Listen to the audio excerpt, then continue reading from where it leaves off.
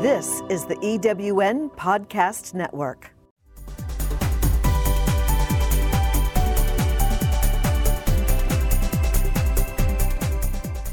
Welcome to Prime Spark, the podcast that brings you conversations that inspire, celebrate, and empower women over 55.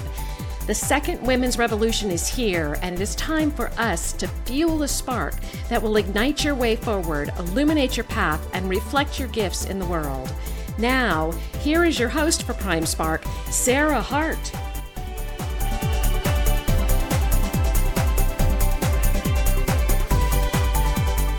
Hi, and welcome to Prime Spark. I'm Sarah Hart, and I'm so happy you're with us. Prime Spark is designed for women over 55 or close, with a goal to help us all live our happiest, most fulfilling, and productive lives now and in the future. The mission of Prime Spark is to change the way our society sees and treats older women. That's a big mission, which only means we all need to be involved and we need to get going now. Today, I have the great pleasure of talking with Dr. Barbara Mark, a woman whom I greatly admire. Dr. Barbara Mark has a deeply held passion for working with women in midlife and has built a decades-long career as an elite leadership, career, and life strategies coach and advisor to senior executive women. She is a recognized expert on the psychology of women and is the leading authority on the midlife stages of adult development and how these stages impact a woman's career development and life choices. As a result, Barbara is a sought-after coach of women who are looking to make appropriate and actionable personal and professional decisions at critical stages in their lives and careers. Barbara has been brought into the confidence of hundreds of professional women seeking to maintain inner balance while facing diverse external demands, personal ambition, and the desire to feel satisfied and fulfilled personally and professionally. She has worked with women across all industries, from small business to Fortune 100 companies, as well as nonprofits, and has supported their success in the constantly changing landscape for professional women. So welcome, Barbara. Thanks, Sarah. It's great to be with you today. Thanks for inviting me. I'm so glad you're here. So that's a fascinating biography you have. Why have you chosen to work with women in midlife? Well, interestingly, I was really intrigued by the topic of midlife development when I was in my 20s. And it's something that I read about, and then I studied academically during my master's and doctoral work. I studied developmental psychology as part of my clinical psychology program. And I fell in love with understanding the stages of adult development in that midlife period. And for professional women, that midlife period is some of the most dynamic time in a professional woman's life. There's so much happens in a woman's life during midlife. And so it's something that intrigues me and I'm passionate about. And I love the opportunity to support women during that time in their lives and their professional careers. You also have at times addressed the importance of understanding menopause and the impact on women in the workplace. That's fascinating. Can you tell us about that? Oh, gosh, yes. Every woman goes through menopause. Every woman. Some women choose to have children. Some women choose not to have children. Every woman goes through menopause. And so every professional woman is going to be at the effect of how she experiences menopause. And some women experience it early because of a medical treatment, because of some genetic predisposition. But most women are going to go through menopause in their 40s and 50s, sometimes starting the transition in their late 30s.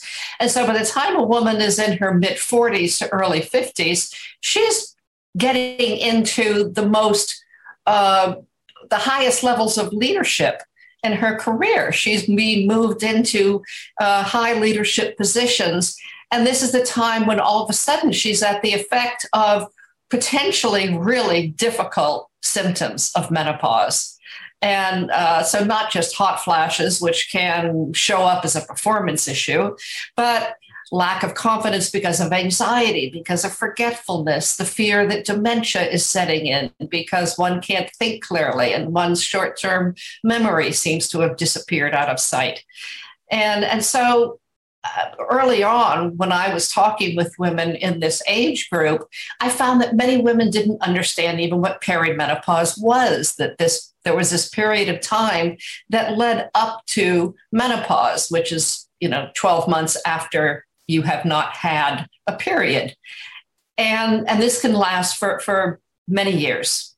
And they don't even understand what the potential symptoms could be. And I really feel that women need to be informed about it, to understand what to anticipate and how to address these symptoms most effectively in terms of their professional environment. And also, I think workplaces need to be aware of it because, again, this is impacting women at the prime time of their careers. That is fascinating. When I think about it, I don't think until fairly recently, and by that I mean maybe 10, 20 years, but I mean fairly recently, I don't think I'd ever heard the word perimenopausal. Yes. Why do we know so little about it? I mean, it's something all women go through, as you say. Why do we know so little? Why do we know so little about it? Is it because we're women? I mean, would we know more about it if we were men? Well, men certainly know about things that impact them. But women's issues are, especially as women get older, are not important to society. Women are invisible, and we're invited to be invisible even to ourselves by not preparing us for the kinds of changes that our bodies will go through. Once women get beyond their reproductive years, women are considered to be, well, not necessary, if you will, or not as valuable to culture because they're no longer reproductive. And of course, as women age, in our culture, we are marginalized for the most part. And so the idea of this, what should be a significant rite of passage for women, has never really been put front and center in terms of women's health. MDs get 1 hour of training in menopause in their medical careers. OBGYNs get 2 hours. 2 hours OBGYNs get about menopause. And so, of course, women out there in the world aren't being taught about menopause. And when I started going through perimenopause, I was 38. I had every symptom under the sun. I think the universe was preparing me to do the work that I do to support women. But I was patted on the head by my doctor and told I was too young to be having anything to do with menopause, and shrugged. And I said, really? That's all you've got for me? And so I sought other support from naturopathic physicians. But it's finally becoming apparent that women are curious about menopause, that women want to learn about it, that women want to be prepared for it. And the UK is very far ahead of us in this regard. They're doing trainings in companies all the time now. The British government, Parliament is focusing on the impact of menopause in the workplace.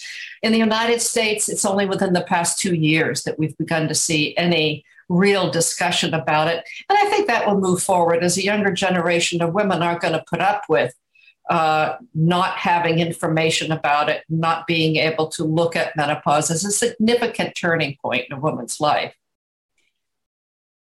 what are some, I never heard of companies doing anything yet. What are some things that companies are doing? There's this wonderful consultancy in the UK, which I stumbled upon when I was doing research about midlife professional women and how menopause impacts professional women about 6 years ago. And I immediately got on Skype at that time and inquired, how are you doing this? They had their first annual Menopause in the Workplace conference at that time. And I thought, holy moly, really? This is so exciting. And for the next 5 or 6 years, now that they're actually offering a certification that companies can get as a menopause friendly work environment. And so this consultancy goes into companies and does informative trainings for all of the staff, line managers, the leadership about what is menopause and what's the impact of menopause and what should you understand about it, as well as being able to provide training for the women themselves, with the goal being that a woman no longer has to feel embarrassed or has to hide the fact that she maybe needs some one-off individual accommodation, like maybe some flexibility in her schedule, or maybe she's having a particularly difficult day and may need to leave the office that particular day, or maybe she's having a lot of hot flashes at night, which are night sweats, and isn't getting any sleep. And so she's plagued by fatigue, and maybe she wants to work from home or come in late for a short period of time. But it opens the door so that women don't have to feel that they are being stigmatized for something that is a normal, natural process, just like pregnancy is, that companies have finally begun to accept and appreciate that women get pregnant. And so now we're beginning to appreciate that women go through menopause, and it doesn't make them incapable of doing their jobs by any stretch of the imagination, but that they may need some particular moments of support during that particular time. It's almost as if, and I think this is changing, and as I agree with you, I certainly hope it does over time, and I think it will with younger generations coming up, but it's almost like something you didn't talk about in mixed company. Oh, gosh. It's almost just a woman's issue, and you just didn't talk about it. You certainly wouldn't say, I'm in menopause. Right. I mean, that would be something you absolutely would only say to really close women friends in small grouping. And you whisper it. And you whisper it. That's right. Right. I mean, even saying the word out loud, could be problematic. And it's because, you mentioned it earlier, Sarah, it's a woman's issue. And isn't it interesting that we have that term and we know what that means in our culture? A woman's issue. What does that equate to? Not an important issue, something that is women should discuss it among themselves. Right. It's secretive. And if you think of a man's issue or men's issues, there's no connotation the same way. Right. As there is with women's issues. Women's issues are, but men's issues are different. I mean, they're fascinating. Well, it is fascinating. I mean, one of the things that I joke about, because one has to, otherwise you kind of drive yourself crazy, is every once in a while I'll watch a football game with my husband. I'm not a football fan. I'm a baseball fan, but I don't really understand football. So I'm not so much into it, but I'll be watching the game. And I swear to God, every commercial has something about male erectile dysfunction treatments. And it's like, I am waiting for commercials to say something about menopause, all the treatments for menopause that are available for women. And you hear it on the radio or on sports talk. I mean, constantly there are commercials for erectile dysfunction treatments for men. Nobody seems to be embarrassed about that. Everybody knows about the little blue pill, and everybody talks about it comfortably. But heaven forbid we should talk about menopause and the impact that it has. Okay, everybody's on alert that we're going to watch for the first commercial about things that help menopause. We're going to see what year that happens in. I am going to pay attention because I oftentimes am driving places. And when I'm driving, you're right. There are ongoing commercials for erectile dysfunction, geared both to men and to women. And so I am going to wait to hear for the first menopause commercial. I love it. I can't wait. Me either. So, Barbara, for yourself, do you experience getting older? And if so, how? And if not, why do you think you don't? Interesting when you ask that question. I have not experienced aging. And I'm not exactly sure why. I'm shocked when I think, oh my God, I just turned 70. I don't even know what that is supposed to feel like. I mean, I saw my mother turn 70. I saw my grandmother turn 70. They seem to age differently than women seem to age these days. I think I'm genetically lucky in that, I'm relatively healthy at my age. I'm not, plagued by a lot of health issues that might remind me of my age. And my mind is still sharp, but I'm still actively involved in things. Life is interesting and exciting. And I hang out with a lot of women of all ages who are active participants in their lives. So I don't know. I will say to myself, I'll remark to somebody, oh my God, I just turned 70. How the heck did that happen? I don't even know what that means to be 70. So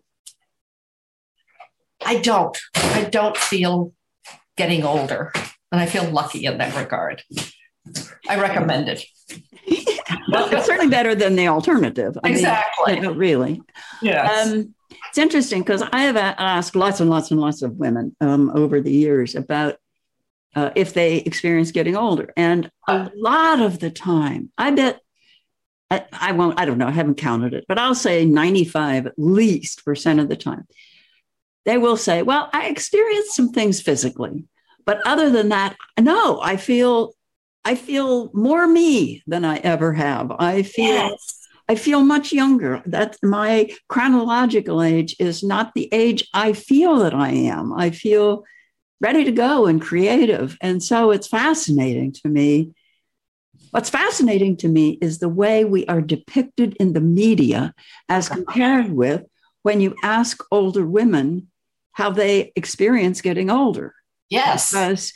And some women do. I know that I'm not speaking for every older woman on the face of the woman on the face of the earth, but what do you hear from your colleagues and your friends, your older colleagues and friends about their experiences of living in the world as an older woman?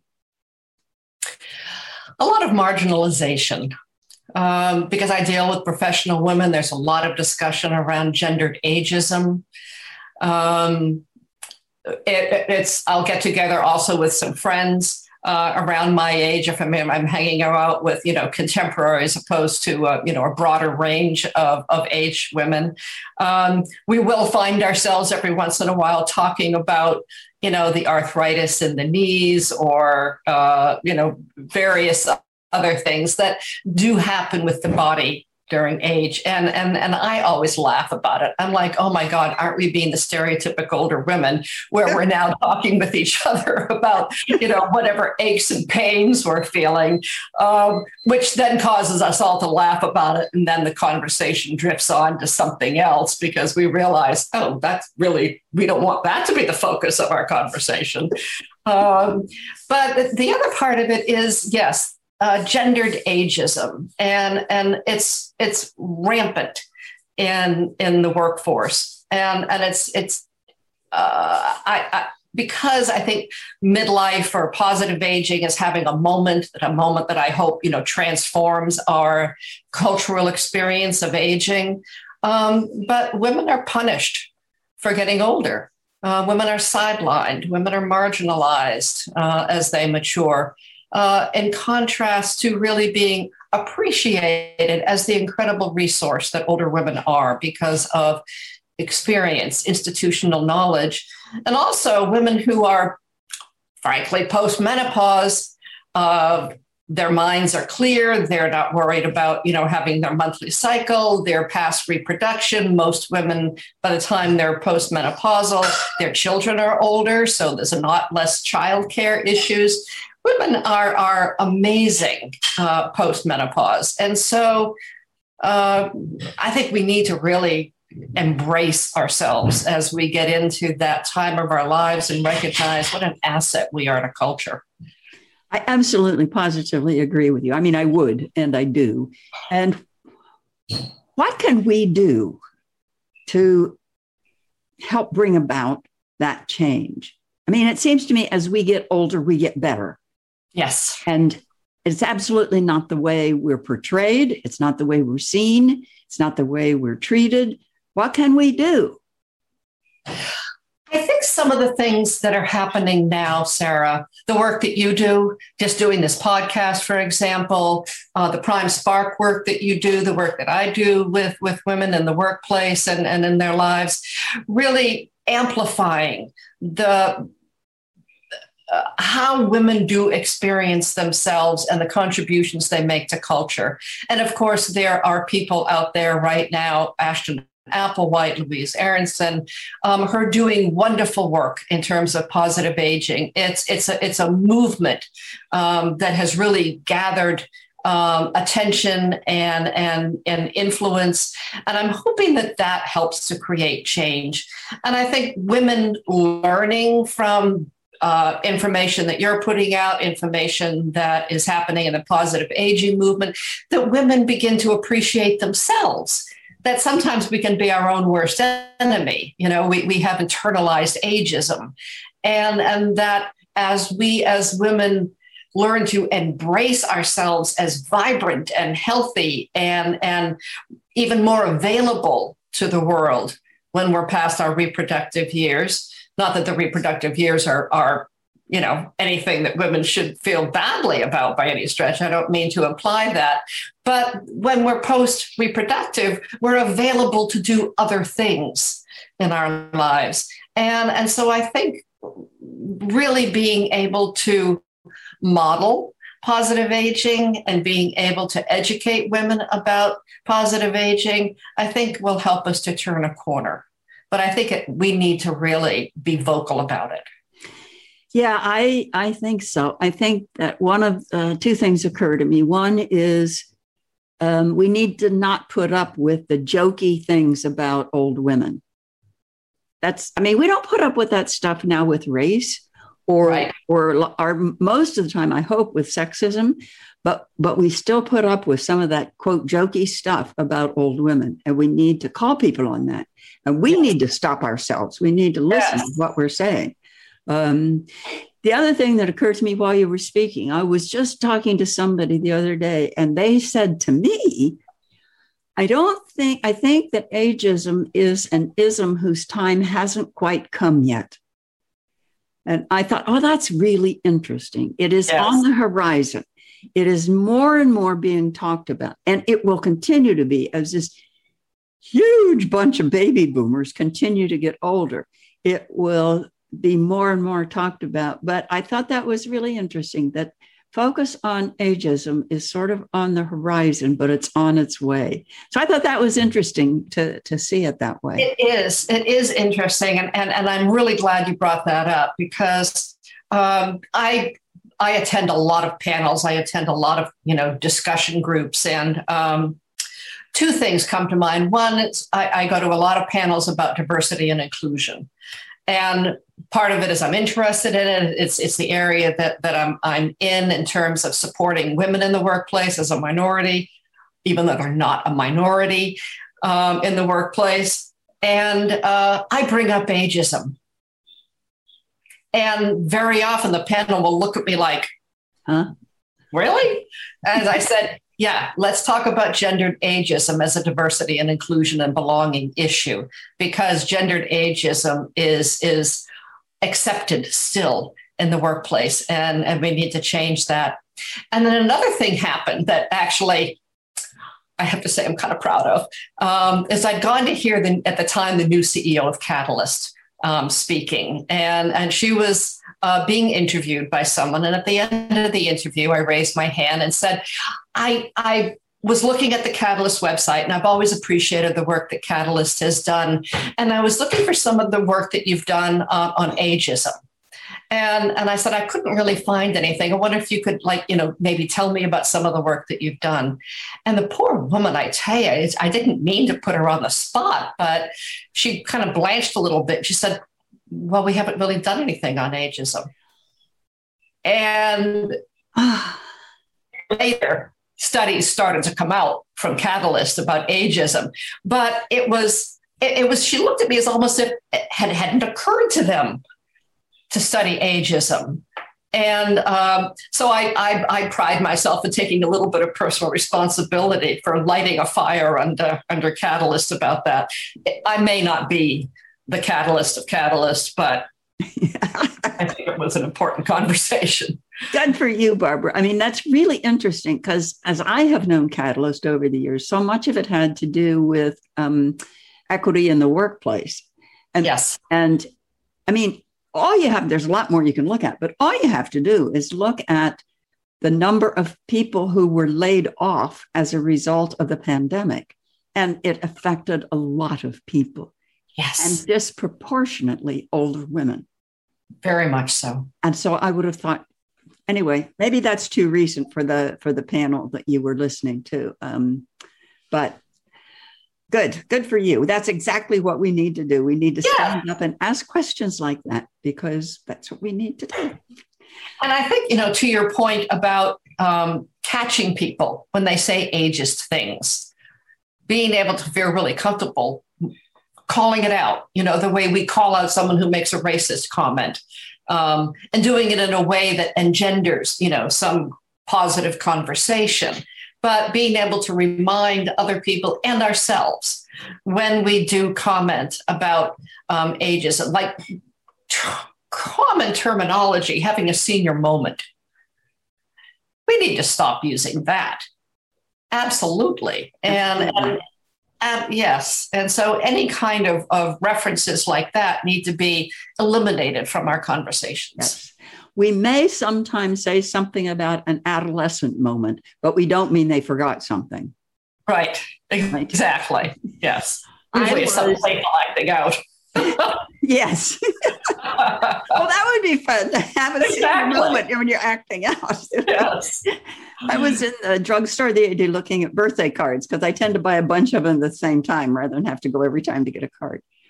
And again, I was astounded at the number of ageist birthday cards. Yes. It's hard to find a card that is appropriate for an older person that is not ageist. I mean, I was looking for something. I wasn't looking for something with everybody on skateboards. I mean, but I didn't want everybody in walkers either. And so it really is interesting once you get tuned to it, what is out there that we need to start calling. It is. So here's another revenue stream for you. Prime Spark, a line of Prime Spark birthday cards. I love it.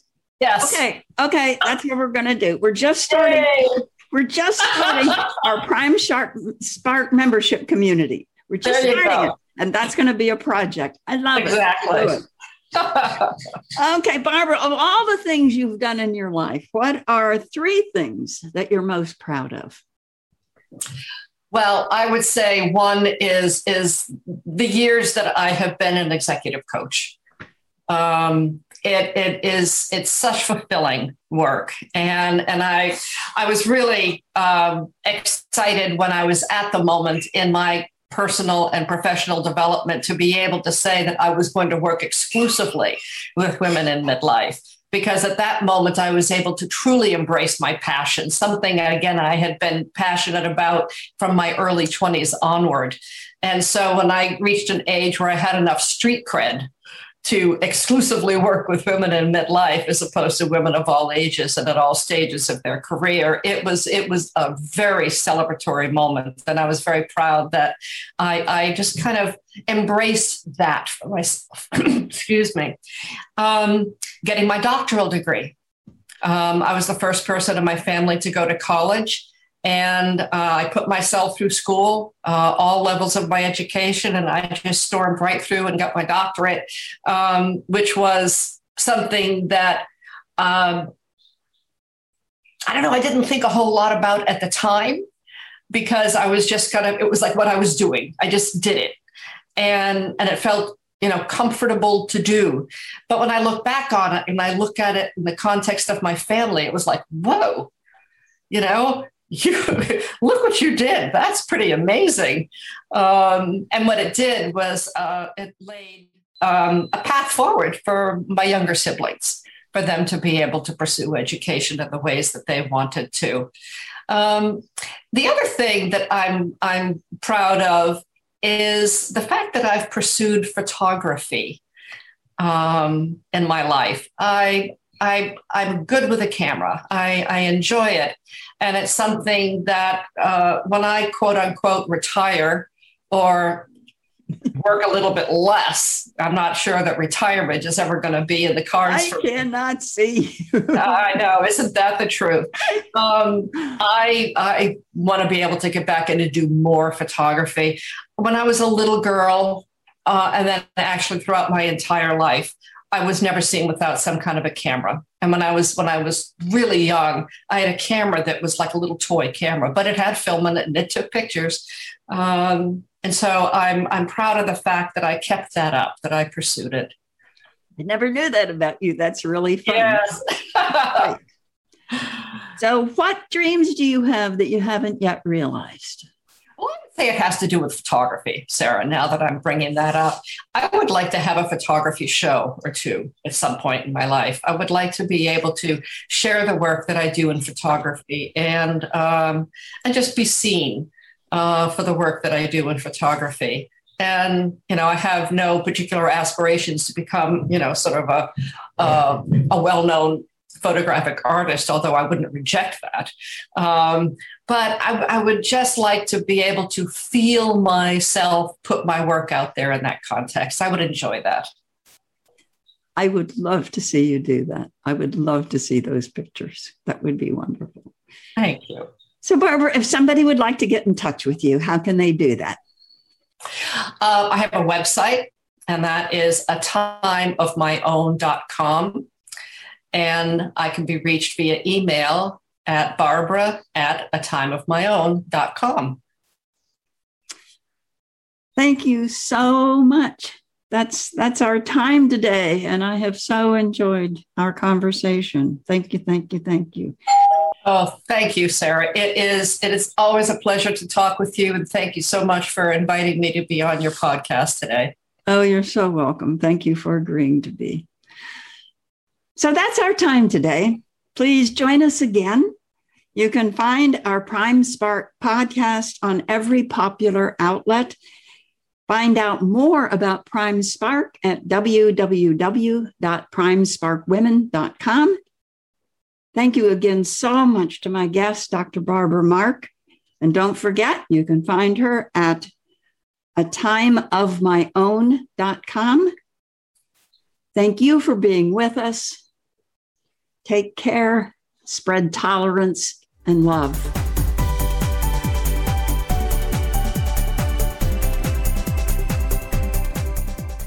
Thank you for joining us on Prime Spark. With each episode, Sarah Hart brings you conversations that inspire, celebrate, and empower women over 55. If you would like to listen to or download other episodes about remarkable, experienced women, go to ewnpodcastnetwork.com. This podcast is also available at Spotify, Apple Podcast, and most other major podcast sites.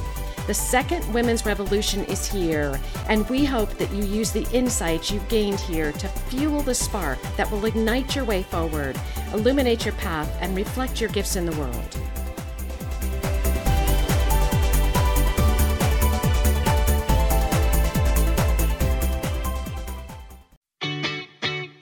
Have you ever asked yourself this question? Why is it so hard to make a buck? I know I have. Hi, I'm Sandra Yancey, founder and CEO of eWomen Network. What I have discovered after going from the brink of bankruptcy to running a multi-million-dollar award-winning business is this. You can't build a million-dollar dream hanging around minimum wage mindsets. My mission is 1 million women entrepreneurs generating $1 million in annual revenue. So here's what I've done. I've created the mother of all entrepreneur success programs that you can access online on your time. It's called Monetize Me Now. It's a 7-module online course that is 100% my success formula, covering mindset, mission, management, motivation, marketing, and measure. Come on, take my hand and I'll show you the way to learn to earn flowing revenue for your business. Visit monetizemenow.com for details. Calling all speakers, eWomen Network has speaking engagements all over North America that must be filled. Are you a gifted messenger, author, expert, or successful entrepreneur that can help women entrepreneurs grow their businesses? Our mission is to help 1 million fulfilled women each achieve $1 million in annual revenue. If you're a speaker that can help women prosper, go to eWomenNetwork.com and sign up as a pro member of our Speakers Network. That's eWomenNetwork.com. Thanks for listening. This is the EWN Podcast Network.